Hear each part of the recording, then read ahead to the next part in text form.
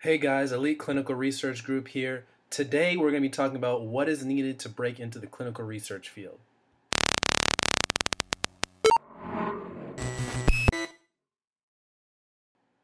As many of you guys probably know by now, breaking into the clinical research field is no easy task. It requires a lot of hard work, a lot of dedication, a lot of follow-up, a lot of sweat, and a lot of tears. Just because you may have a big fancy degree, a master's in public health, master's in clinical research, a MD even, or a dentist degree, or whatever advanced degree you might have, you may think that you are entitled to a position in clinical research, but that could not be further from the truth. This is an industry just like every other industry, and just because you have a degree, an advanced degree in that industry, does not mean you know exactly how to do the job. Knowing how to do the job is what is of primary importance in this field, and employers really value someone who can come in and provide instant value and impact, just like in every other field. So you need to be able to have instant value and impact in order to be successful in your job search. And today we're going to be talking about how you can provide that. So one of the areas that recruiters and hiring managers look at, obviously, is your education. So one of the things they're going to look at is what degree. Did you go to college? What did you study in college? So you may think clinical research, that may require a science background like biology or chemistry, and that certainly may help, but for all of you other people who may have majored in business or finance or psychology or any of the other humanities, don't think because you majored in there that you can't get into clinical research. Because at the end of the day, what they really care about is experience. And we'll talk about that in our second point. But it definitely helps if you have a degree because you can forego some of that other experience. You'll see on the job applications, they'll say, blah, blah, blah, blah, blah. We're looking for somebody who has a college degree for the entry-level position, a college degree, or someone who has 2 years of experience in clinical research without a college degree. So even if you don't have a college degree, there's ways to get into this field. And start getting experience and move up in this field even without a college degree. So don't be discouraged if you don't have a college degree. I know someone, for example, who doesn't have a degree but is a CRA. So I'm sure there's other people out there like that as well. The second and most important way to get into clinical research is your experience. What previous experience do you have in clinical research? Did you work in a lab? Did you do bench research while you were in college, or was that your job after you got out of college? Did you do bench research? Have you had any other pharma experience? Did you work in the manufacturing sector, or did you work for any pharma companies? That certainly helps too. Or have you worked in the CRO industry before? Maybe you were on the more business side, or maybe you were on the sales side of things, but you want to transition over to the more clinical side of things. That definitely helps. So any way you can get in and get some experience in pharma or the CRO space definitely helps getting into the clinical research part of the business. I would say bench research and manufacturing are two of the most common experiences I see on people's resumes when it comes to trying to break into clinical research.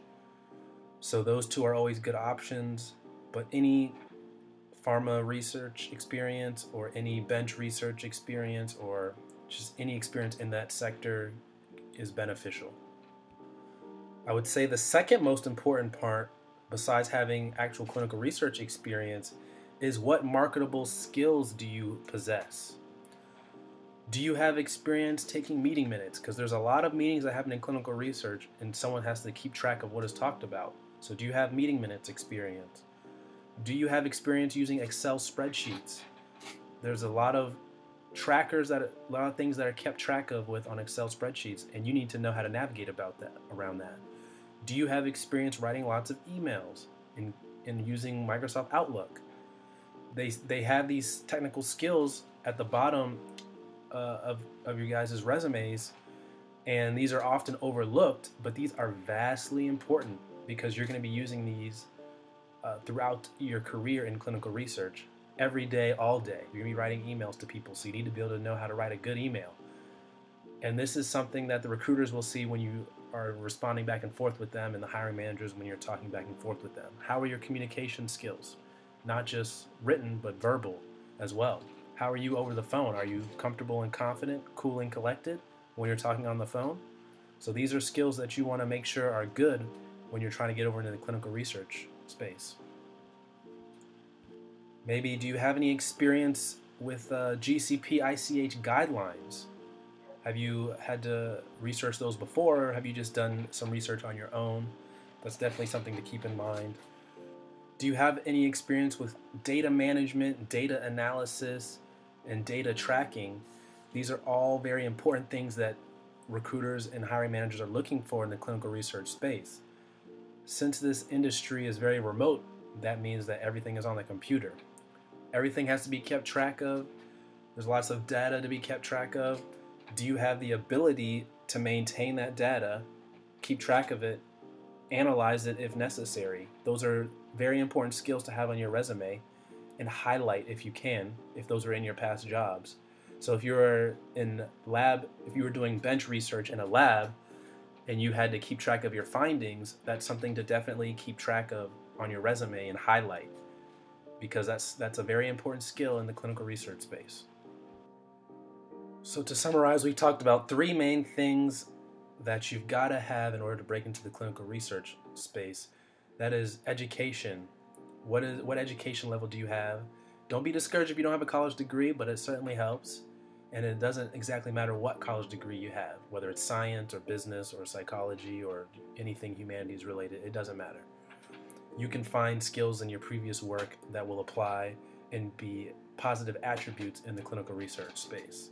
Second, and most importantly, research experience. What previous research experience or pharma experience do you have?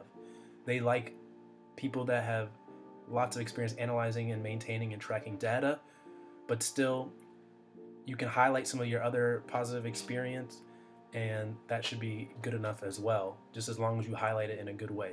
But data analysis and tracking is a really strong one that I've seen work for a lot of people. So if you have that in your previous jobs or your previous work experience, please make sure that you highlight that. And last, what about your other marketable skills that you've been working on and practicing throughout the life of your professional career? Your email and communication skills. Make sure those are up to par, because you're going to be using that day in and day out. Make sure that do you have experience with ICH, GCP? Have you worked with that in your past, or have you just looked it up on the computer? Make sure that's noted, that you have knowledge about that. Do you speak another language? Huge positive attribute and marketable skill that you can add to your resume, because this is a global industry. We talk with people and deal with people of all walks of life from all over the world. So if you speak multiple languages, that's a huge asset for any clinical research organization or pharma company. So make sure you keep those in line on your resume and have those highlighted throughout. All right, guys, thank you so much for watching this video. Go ahead and like it and share with all your friends in the clinical research space. Comment down below if you have any positive criticisms to say, or you just want to show some love on this video. Don't forget to hit that red subscribe button down below. And we'll see you guys next time. Take care.